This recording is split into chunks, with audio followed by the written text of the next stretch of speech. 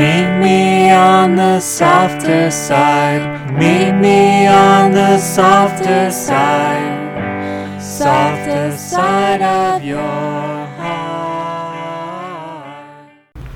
Hi there, and welcome to the Skylight Books Author Reading Series. You can find out about this and all of our other author events at www.skylightbooks.com, where you can also browse our inventory as well as order books online.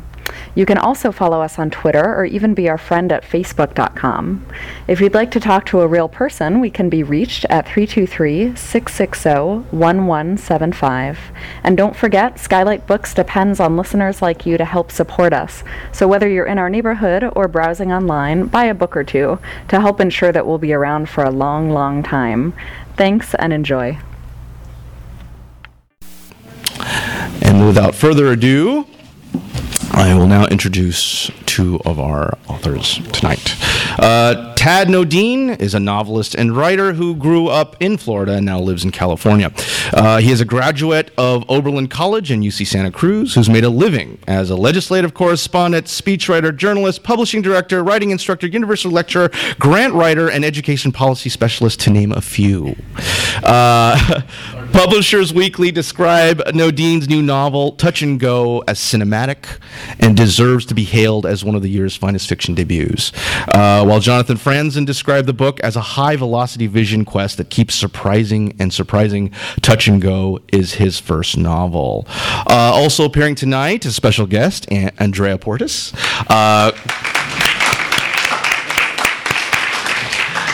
Grew up in rural Nebraska, later shuffling between Illinois, Texas, North Dakota, as well as North Carolina before attending Bryn Mawr College. She received her MFA from UC San Diego and became a scriptreader for Paramount Pictures.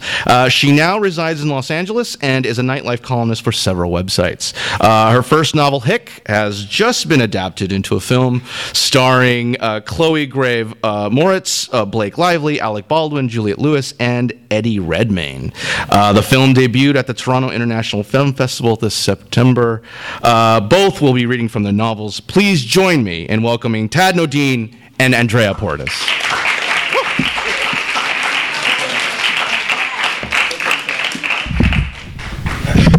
Thank you, Dan. It's a pleasure being here. I'm really excited. It's my fourth reading, and I'm trying to figure out the microphone so I can get a little higher.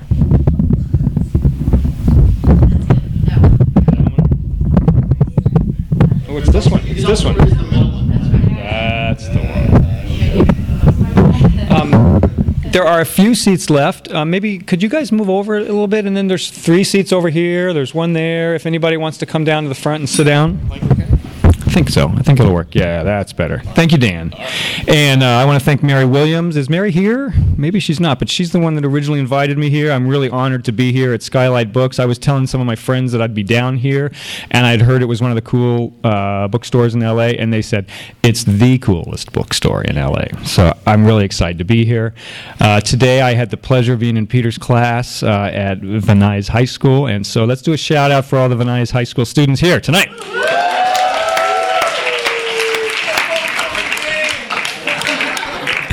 Nothing like extra credit.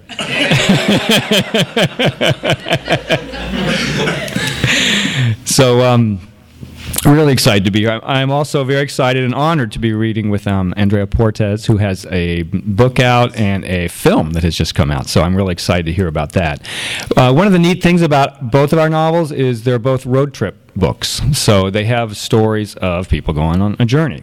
My book is so what we're going to do, I think, tonight is each of us will read a piece, and then we'll answer questions together. Does that sound good? And so if you have any questions, we'll be glad to kind of take them at the very end. Touch and Go is a story of a foster family goes on a road trip from California to Florida to deliver a handmade casket to a dying grandfather. They leave from Burbank. They starts out in Burbank, in Glendale, and so it's very close to home. I know about Glendale and Burbank from Peter because I've stayed here before. I wanted it to start out. I think you'll find out later that Andrea's story comes into L.A., or it's a story of someone leaving to come here. My story is one that starts here and goes into the Deep South, kind of rather into something new. It goes back into the old, back into memory, back into the past, and secrets come up along the way.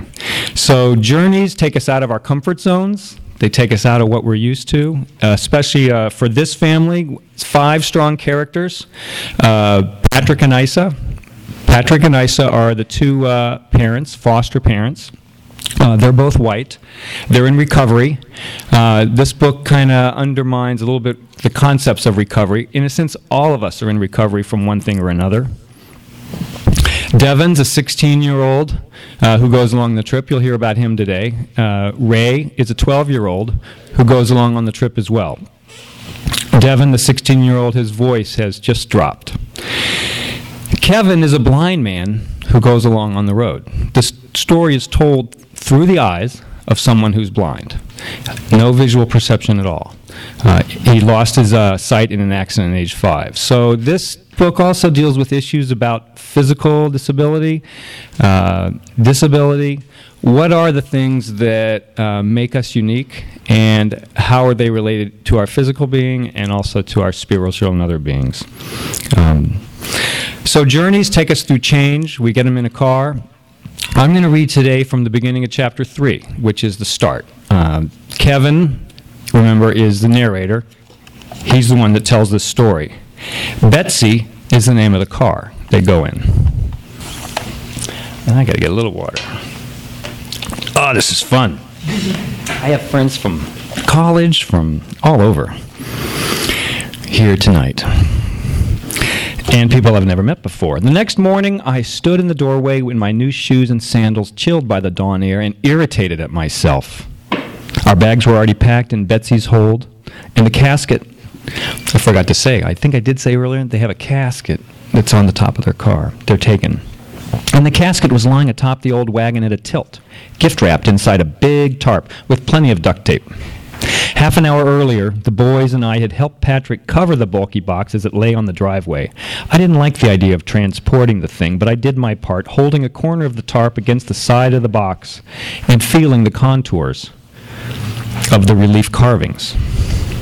Suddenly, Patrick tugged the tarp out of my hands and pushed it aside, the stiff material crinkling, a sound I always found satisfying, like popping a sheet of bubble wrap underfoot. But the abrupt noise spooked me today. He clicked open the lid and whispered for us not to tell Isa. Devin laughed and said, "I forgot about the lights." I couldn't help reaching inside, where my hands found a string of small pin lights growing warm. Tucked into the crease of soft fabric around the base of the casket, I pulled my hands away. Geez, I thought, lights in a casket. In a casket for an old man not yet gone. I'm not one for empty decorum, but there are limits that shouldn't be pushed. "Never mind the lights," Patrick said brusquely. He brought to my hand a large canvas sack. Within it, I realized as Patrick pulled it open and I reached inside, were several Ziploc plastic bags. And inside those bags, he opened one. We all passed around a small prickly bone about the length of my fingers. He's selling bones again, I thought, shaking my head, and this time from a coffin. "Coon bone," he said, though he wouldn't tell Devin when Devin asked what a coon bone was or what was in the other bags. I pretended I didn't care. But Devin took the bait, asking him who would lay down for some janky bones. "Gamblers," Patrick said, his voice tinged with enthusiasm. "Where are we going to see gamblers?" Devin said. "You'd be surprised." "What do they want them for? Luck?" Devin pressed him, but that was all Patrick would say. "Gamblers," I thought, trying to take it in stride. We used half the roll of a duct tape to make the tarp cling to the casket. Next, we hoisted it over Betsy's roof, careful not to bump anything. There was only one crossbar in the roof rack.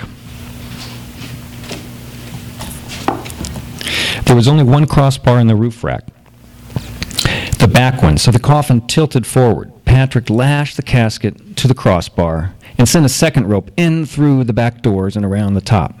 He rolled towels around the 2 ropes to protect the wood. He tried to show Devin how to tie a trucker's hitch on the back rope and a carrick bend on the front, but Devin wasn't interested. It made me think of Dad, who tried to teach my brother Larry how to tie knots, but it never bothered with me. "That's a good tilt," Patrick said. More aerodynamic. We look like hillbillies, Devin said. As we waited for Isa, I stood in the doorway, stewing about Patrick's stupid plans, lugging a casket cross-country with impertinent lights in sight and bones. Geez, the bones. But I was also annoyed at myself for having been ensnared by this trip. And for breaking my cell phone the day before, now I'd have to travel without it. Deep down, I must have known why I was going, yet still I clung to my delusion about writing some articles about the family. I even made a vow. As Isa rustled in the kitchen behind me and Patrick shuffled around Betsy before me, I resolved to keep my distance from them both. I would be a reporter, a witness. I'd have to comfort Isa and suffer Patrick from time to time, but I would not get pulled into their vortex. It's startling to me now how good I was at self-deception. Devin's flip-flops slapped the driveway as he approached. "Lighten up," he said, jiggling my arm. "Why are you always playing the worried white boss?" I shook my head and couldn't help but smile. "You're the one worried about how Betsy looks," I said. "That's more like it," he said, slapping his flip-flops down the driveway. "You gotta let things go." Betsy's motor rumbled, caught and revved. "Get in!" Patrick yelled. Nobody got in, so far as I could tell. The pitter-patter of feet came up the driveway, and Ray leaned against my side, sleepy. So I put my arm around him, trying to feel better about going. It was about the kids, I told myself. I'd hang out with the kids. "What's the racket?" Mr. Grenadier yelled from next door. "Turn off the damn motor!" "Isa!" Patrick yelled. "You're waking the neighbors!" "Let's go," Isa declared, pushing Ray and me out the front doorway. We hurried into the back seat. Ray first, then me, then Devin. As Isa locked the house and jumped into the front, filling the car with her woody perfume, Patrick gunned the motor, throwing my head back and spinning Betsy's tires. Isa shrieked and laughed as her door slammed shut. The old wagon bounced into and out of this gutter and swerved to the right in the street, pushing Devin on the back seat into me and me into Ray, who was pinned against the door. All of us laughing, even Patrick with his rapid-fire chortles, sounding like a machine gun. A horn blared on our left. "Caution, welcome, how dare you?" Betsy bounced, but the casket seemed to hold. "We're tipsy," Patrick said. "Seatbelts on," Isa sang. Patrick accelerated up the ramp to the 5. When the sun moved to the windshield, warming my face, I knew we were heading east on the Ventura Freeway. "What a beautiful dawn," I said, though I knew the sun was higher than that in the sky. "You can't see it," Ray said. "What can you see, Kevin?" Isa teased. "What can you see?" I hadn't heard that phrase in a long time, not since we'd lived alone together. "I see a road that goes on to Florida. I see an old man who's happy to see us." "You do not," Ray said. "Sure I do. I even see his dream. Last night, he dreamed he was dying, but today he wants to go swim in the Gulf." "For reals," Ray said. Sometimes I joked too much for Ray, so the two of us had a deal. Whenever he said "for reals," I had to tell him the truth. "You already know what I see," I said, laughing. Ray loved to imagine nothingness. Devin groaned. "Not again." I spoke slowly. "I see absolutely nothing, or nothing, absolutely. I see neither darkness nor light." After a moment, Ray said, "I always see black and little bits of color." I knew he was closing his eyes.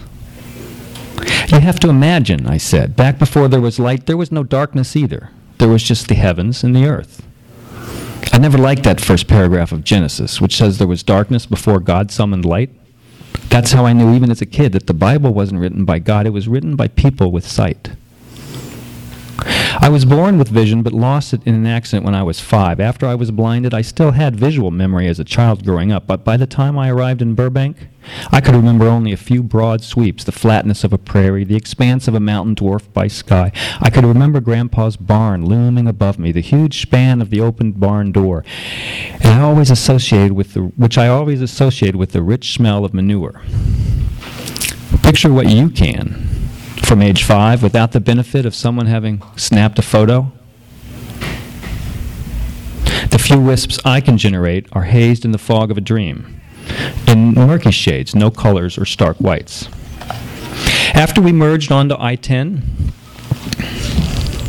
I reached over the back seat and felt for my backpack, pulling out my new Braille note taker. The night before, when Devin had helped me test it, I talked to him about describing things on the trip for me, the visuals I thought I'd need to write the articles. But after I told him I wasn't bringing my laptop along, he got pissed at me and refused to help with anything. "Forget it," he said. "I'm not describing a thing for you." "Show us your new toy," Isa said, twisting in the front seat. After I showed them the keys for typing and the strip along the bottom for the Braille display, Ray and Devin ran their fingers along the display line. "I haven't typed anything yet," I said. "Ah," Devin said, "no wonder I couldn't read it." "You can't read Braille," Ray blurted. "It has a voice reader too," I said. "Let's try one." "Tell me what the dawn looked like." "That's over," Ray said. "It's day already." "I know, but tell me what it did look like." "It was orange and yellow, like cotton candy." "That's good," I said. "I like that." I pressed the keys, and Ray and Devin felt the dots pop up along the display line. "Tickles my fingers," Ray said. "Here," I said, "push this button. You'll hear what I typed." "Wait," Devin said in a deep, authoritative tone. "I think I've got it." He was still feeling the Braille display, trying to convince Ray he could read it. Something about orange and yellow and cotton candy. Ray ignored him. He pushed the button and the mechanical voice rushed through its monotone. "That was too fast," Ray said. "What did it say?" I slowed the speed and he pushed the button again and the voice and tone. "The pre-dawn smog glowed like cotton candy at the fair." "That's not what I said," Ray complained. "That's what writers do." Devin said, "They change things around. He's conning you into describing stuff for that article he's going to write." "What article?" Patrick boomed. "What the hell are you writing in that thing?"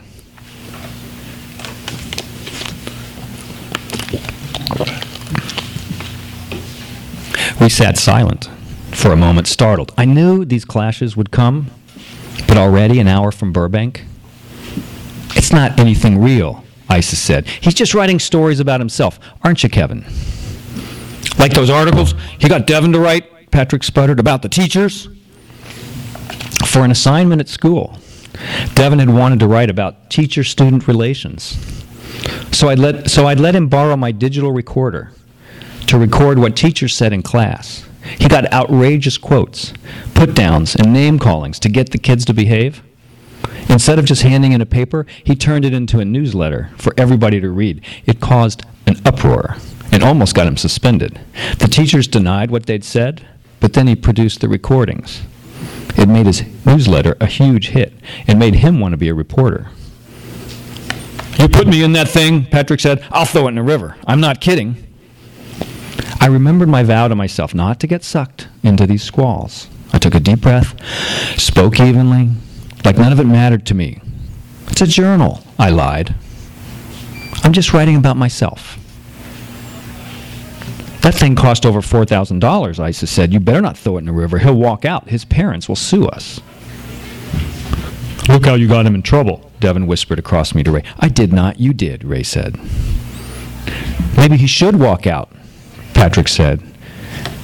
"He can take care of himself." "Of course he can," Isa said, "but this setup is good for everybody." I felt like a kid, the way they were talking about me as if I weren't there. "Listen to me, Kevin," Patrick said loudly and slowly.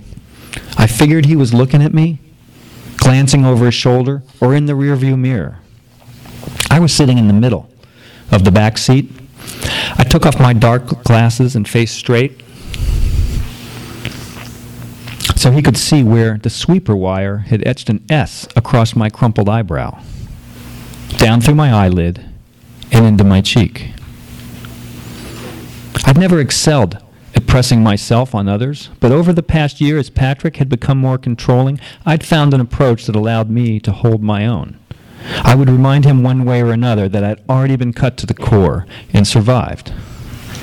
"Parents or no parents," he said, "money or no money, if I find you're writing about me, that thing's going out the window, or you're going out the window and I'll sell it." "It's not about you," Devin said. Patrick swerved, Betsy onto the shoulder, throwing us all to the left and then forward as our seatbelts, into our seatbelts as he braked and Betsy kicked rocks and dusts into the dry heat of California summer.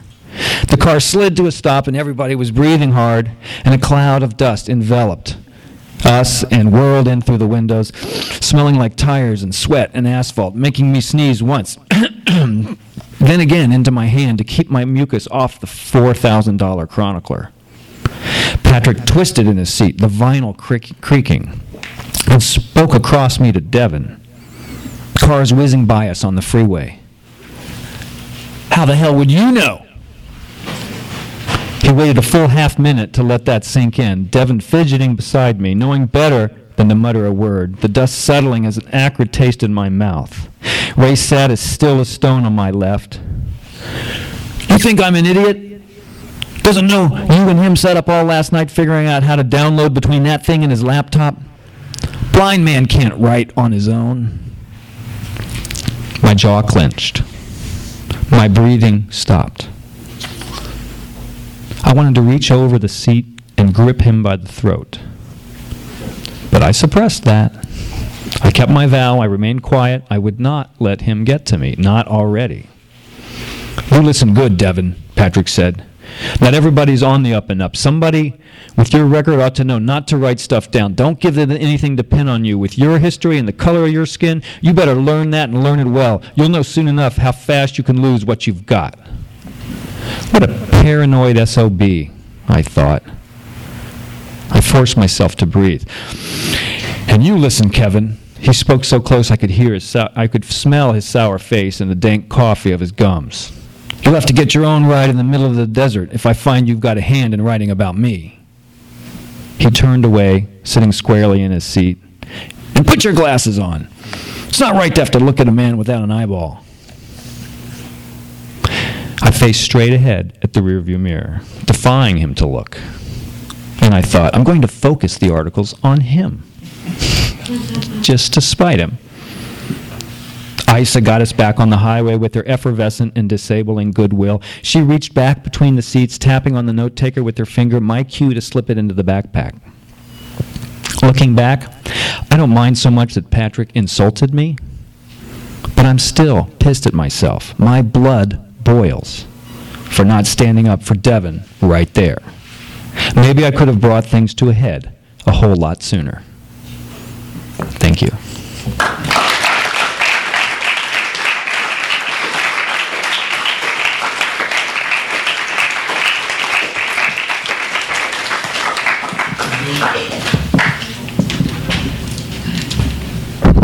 Thank you, Tad. Tad. Oh, sorry. It's Thad? Thad. I think I said it right now. Thad. Yes. Thank you. And our next author will be coming up. Please join in welcoming Andrea Portis.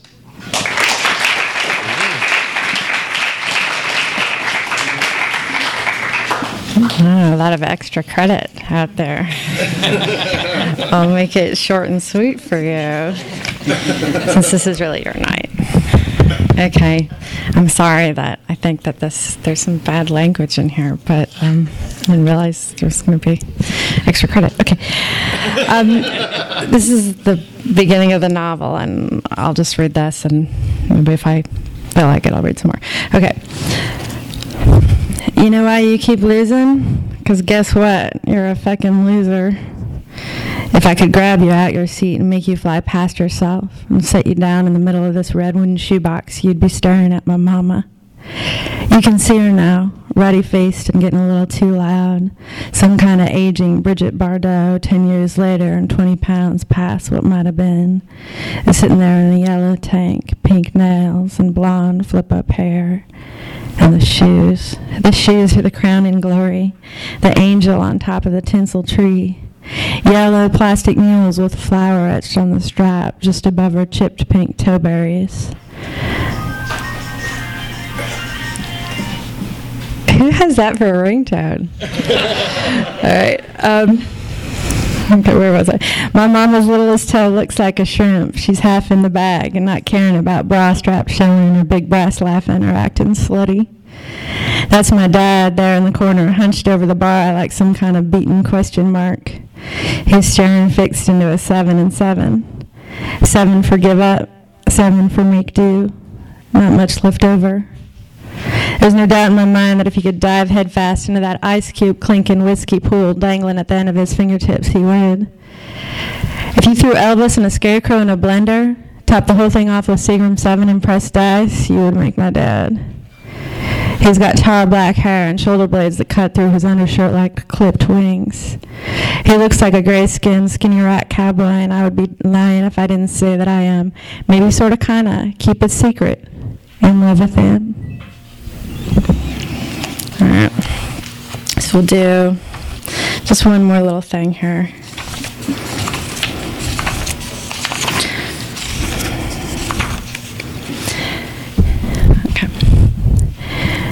Did you know I have a baby brother? Had one. It's because Tammy had a blue dress. Tammy had a blue dress that came down not far enough, and my dad liked her in that blue dress. And then next thing you know, that blue dress started fitting tighter and tighter around her belly. And next thing you know, it looked like she swallowed a basketball. And next thing you know, my dad was skipping around talking about, Lily, you're going to have a little baby brother now. You're going to have to help your mama now, see? And even though I was only 7 and didn't know why Tammy swallowed a basketball or how that made a baby brother, you couldn't help but smile when you saw my dad floating through the door and through the neck, sashaying around Mama in her too tight blue dress. And she'd say, now come on now, you don't know it's going to be a boy. You just don't know that. Just shush. And he'd say, yes, I do. I do sure know it, like I know the sky is blue and I know the world is round and I know I married the most beautiful girl in the county, the state, the wide world, darling, the whole wide world. And this is the part where he'd sidle behind her and start rocking back and forth and making her blush and play swat him away. But she's swaying too, swaying there in that baby blue dress too. And they had a Sunday with everyone coming over and bringing gifts and cake and a little baby crib from Aunt Gina and Uncle Nipper, white with gold trim, like something you pulled out of a dollhouse and blew up life size. And they were laughing and giggling and smiling 30 ways till sundown. And you would have been smiling too, because it was like all the good mornings and all the hi how are yas and all the well hello sunshines in the county had taken lunch all at once and decided to march down the dirt road in the light just this one Sunday afternoon, and arrange themselves in a circle around my basketball swallowing mama, sitting proud and pretty in that blue dress that started it all. And maybe God and the angels took note of that blue dress too, because when that baby came out the color of moonlight, we all knew something was wrong.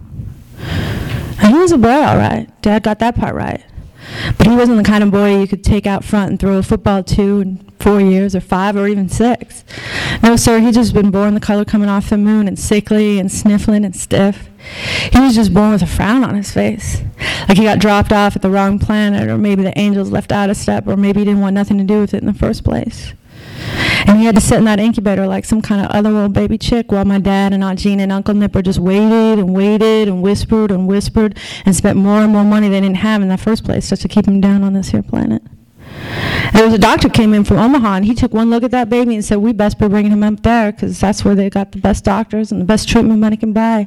And my dad smiled and nodded and said, oh, yes, doctor. And that baby stayed right there in that incubator for 3 days straight before deciding that maybe this wasn't the place for him after all. Maybe this wasn't the right planet or the right country or the right two-broke family from somewhere out in the sticks anyways. So he just up and took to floating back up into the blue sky from whence he came.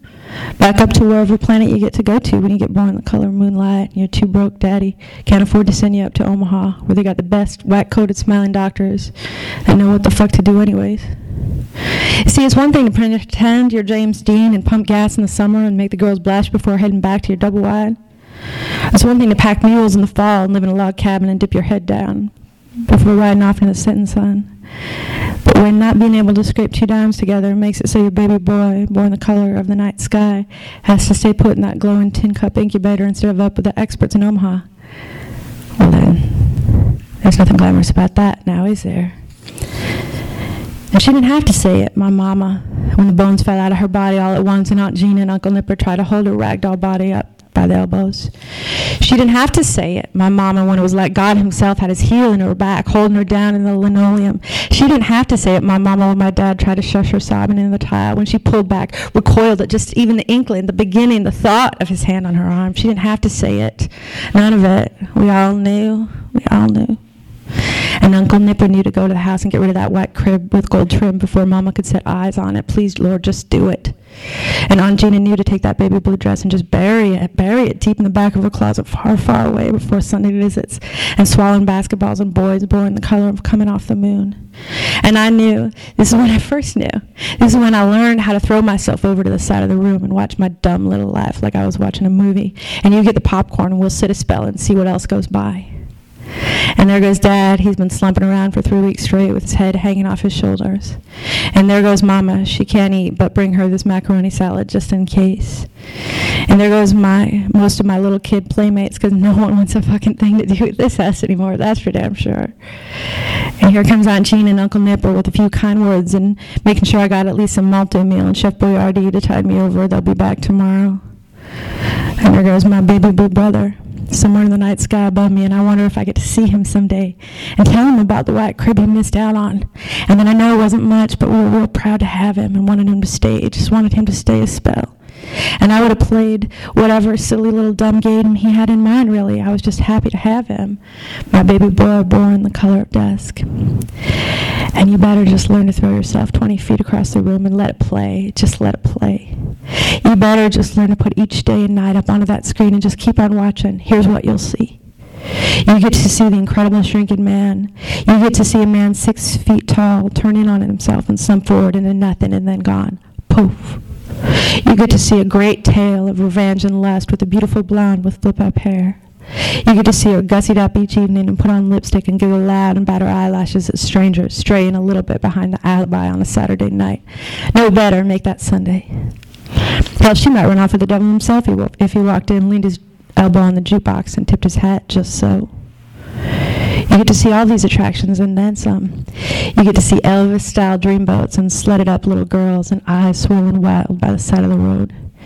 You get to see naughty pink parts and coming attractions and wait, just wait, there's more. Keep watching. Let it play. Let it play.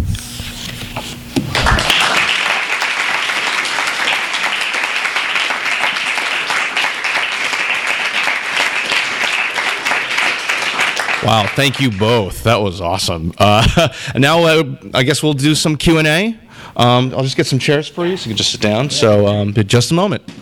How did you come by that voice for your main character? The main character found me. I started out with these 5 characters on a road trip, and I knew that one of them was going to be blind, and I thought all of them would tell their own story.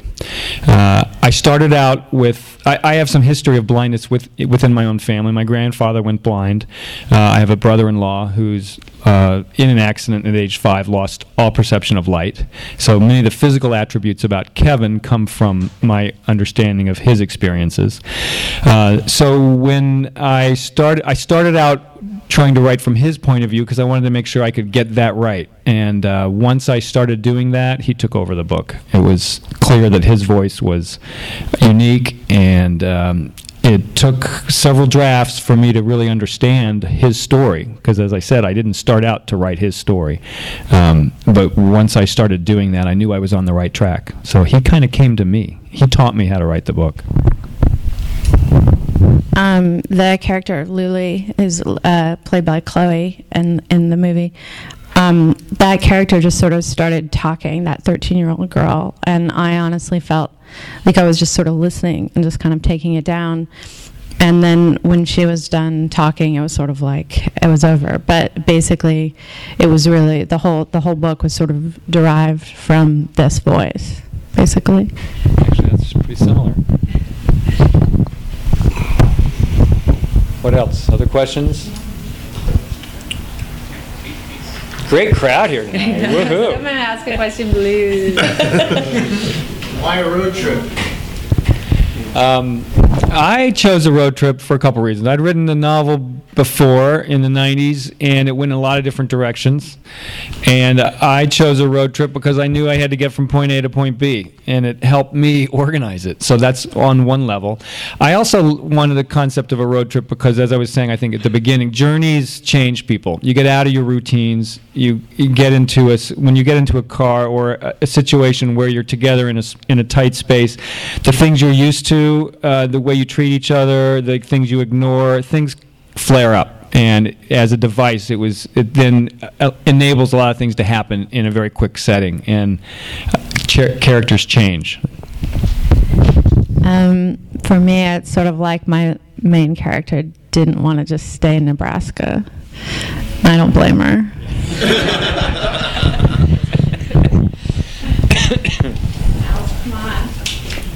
Shelby? Do you want to talk about recovery or how that plays into the book? Well, I mentioned early on that the two parents actually the two parents meet Kevin, who the blind narrator, in a recovery home. I guess all I'll say about it here is that they're all of us carry along things in our past, and part of our responsibilities to each other, to people we care about, is sharing them in some ways and helping each other through them. And so these characters are all, in a sense, trying to get over things in their past, one of which is addiction. But as you find out going through the story, there's other things that they're all kind of trying to hide and trying to that are deeper. More questions? Okay, back there. Yeah? Hard to be articulate with the question, but, and this is interesting for each of you, what either at the beginning or as you wrote the book would sort of drive what was most important? I mean, what sort of drove when you're writing and things can go different ways, like, well, this serves what I want to do with this story and this doesn't? Like you said, you wanted to have these 5 people, but did it come from just, where does it come from? Is it I want to write a book that does this, or a book that seems to want to get written and it finds its own center? For me, I felt like it was completely written by that character. Like everything was just coming after that, which is part of the reason why there's some serious plot problems. But basically, it was the story was kind of writing itself. And I find with anything that I'm writing, if I sit down and I say this is exactly what's going to happen, if the characters are good, they will rebel and they will do what they want to. And that's kind of when you're into it. You're onto something. And I can't tell you how many times I sat down and I on the beginning of a chapter and I thought, this is the chapter where this happens, and then the character would do something else, and I was like, oh, I can't believe you did that. That's great. And then it's great because those are the moments that a lot of times people come up and they're like, I can't believe that character did that. I was like, neither did I. Yeah, I would second all that. I think all of it, and that's why I said Kevin really taught me it was a slow process, understanding kind of the timing of how you know things. If you're blind and sight is a pretty aggressive thing. You go into a room, you have this assumption that you know what's going on because you see what's going on around you, and you get some visual cues about it. When you're blind and you go into a new setting, it takes time. You have to figure out, you have to listen, it's a different pace. And so learning that I had to sit and learn that from Kevin. And I would agree that when I had outlines, or when I would start, I never really work with outlines, but I sketch out kind of where things are going, and then the characters, what I try to do is have interesting characters where everybody has something at stake, and then try to figure out, they have to figure out how to get from point A to point B, or figure out. And the more if I'm listening to them, then I know much more about where they're going and what to leave in and what to take out. One more question? Yeah, this may be a question for both of you. And certainly here, your character has this sort of almost resolved hopeless, resolution to hopelessness, and yours not quite, but is there any kind of redemption at the end of the road? Well, you'll have to read the novel to see. Or see the movie coming out in the spring. Obviously, actually, there were a couple of different. There was the ending that I went to the publisher with, to Fred Ramey, our esteemed editor.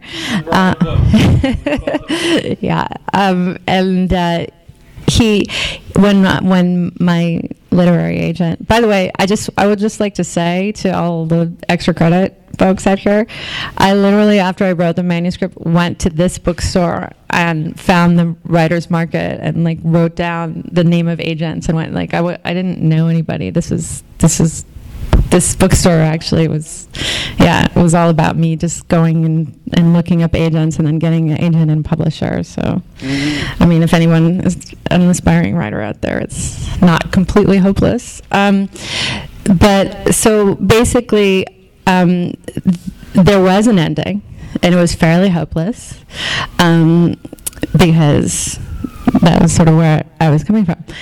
And after the publisher got my manuscript, Fred, he came up with a bunch of notes, which I angrily yelled at my agent about. And then I realized he was right. And so then I went back, and you're always the most angry about things that are actually right. And I went back, and there's a more hopeful ending. But the interesting thing is that then when this thing became a screenplay, when I wrote the screenplay, which shockingly I was allowed to write the screenplay for my novel, I was kind of at a different place. So I actually wrote a different ending. So the first ending of the book was completely hopeless, and then the second ending of the book was sort of, well, you'll see. And then the third ending of the screenplay in the film is an entirely different thing altogether, and they basically represent, hopefully, transcendent views of the world. My book went through 7 different drafts, and I thought it was done each time, and the ending changed each time. About halfway through, it was a relatively dark story for the first several drafts, and the ending was uplifting from that, but was still relatively dark. And I can say that it's not so much that the ending has changed that much, but that the middle has, and some of the things that used to happen no longer. I talked about some in the class today at Van Nuys, but some of the things that happened that were dark in the middle now have changed. And it gets back to the question of how do you know? I mean, it was really my agent, publishers, editors coming back to me with it basically wasn't selling the way it was the first time. And so I made it a different story. It's a better story. It's a more streamlined story. It's 100 pages shorter. So that just, you learn as you go. For me, anyway. And it sounds like you got some feedback from your Not 100 agent. pages worth. Yeah, no, this is... Oh my God. Yeah. I want to go ahead, Jim, one more? So I just want to know, which other writers were most influential to you, and what influence they have, and why they're influential. Well, for this book specifically, Faulkner has a book called As I Lay Dying that they're carrying a casket across, quite a ways, and it's different, but that also had several strong characters in it telling the story. That's, again, some of the narrative my ideas about how it was going to be narrated came from that. Luckily, I listened to my characters, and the story is quite a bit different, but that was important. Also, they're on I-10. It's kind of an American river, so I think a lot about Huck Finn in it. And the 2 kids that are in it, 16-year-old, 12-year-old, they're kind of street smart, but they're also kind of innocent to the world. And so they do some of the right things for the wrong reasons, like Huck does, and in a redemptive way. So that's another kind of... There's, I just... since you're asking about Mark Twain, I have to say that obviously he's an influence on us both. The first is a little page here that's a Mark Twain quote at the beginning. It says, "There never was such a country for wandering liars." I mean, obviously Mark Twain is a huge influence, but Edith Wharton, I think, is huge for me because she has this very pithy and extremely cruel way of summing up a character in a sentence or a paragraph. And then the other person who I always keep around and just literally just grab the book and read just to have the patter of just the right cadence is Joyce Carol Oates. I just think she's incredible. I think that book Blonde that she wrote from the viewpoint of Marilyn Monroe is stunning. I mean, I just think she's absolutely incredible, and I just sort of keep her sprawled around, and I always look to her when I'm lost. One more question. I was just going to ask you about the film. How did that happen? Or how? Yeah. Oh my God, it's the craziest thing in the world. So the novel came out in 2007, and there was just like a weird period of nothing really going on, and it was very purgatorial. It was like, I wrote a novel, who cares? And then this Christian Taylor read the novel, and he optioned it, and he went on his own. You didn't? No, I did. I was just sitting there. I mean, I was just sitting there in Echo Park, just being like, with my weird friends, and then basically, Christian optioned the novel, and he kept asking me to write the screenplay, and I kept telling him, I'm a novelist. I don't write screenplays. I don't know anything about it. Leave me alone. Stop calling me. And I mean, I know I'm being sort of jocular, but that really was how I felt about it. I felt like, I'd never taken a screenwriting class or anything like that. And so he went out and interviewed, different screenwriters, and some of them were quite good. And finally he came back to me and he was just like, please write the screenplay. And I was like, no. And this literally happened for a period of about 2 months. So finally I just kind of exasperated, just said, okay, I'll write it after, many dinners and lunches.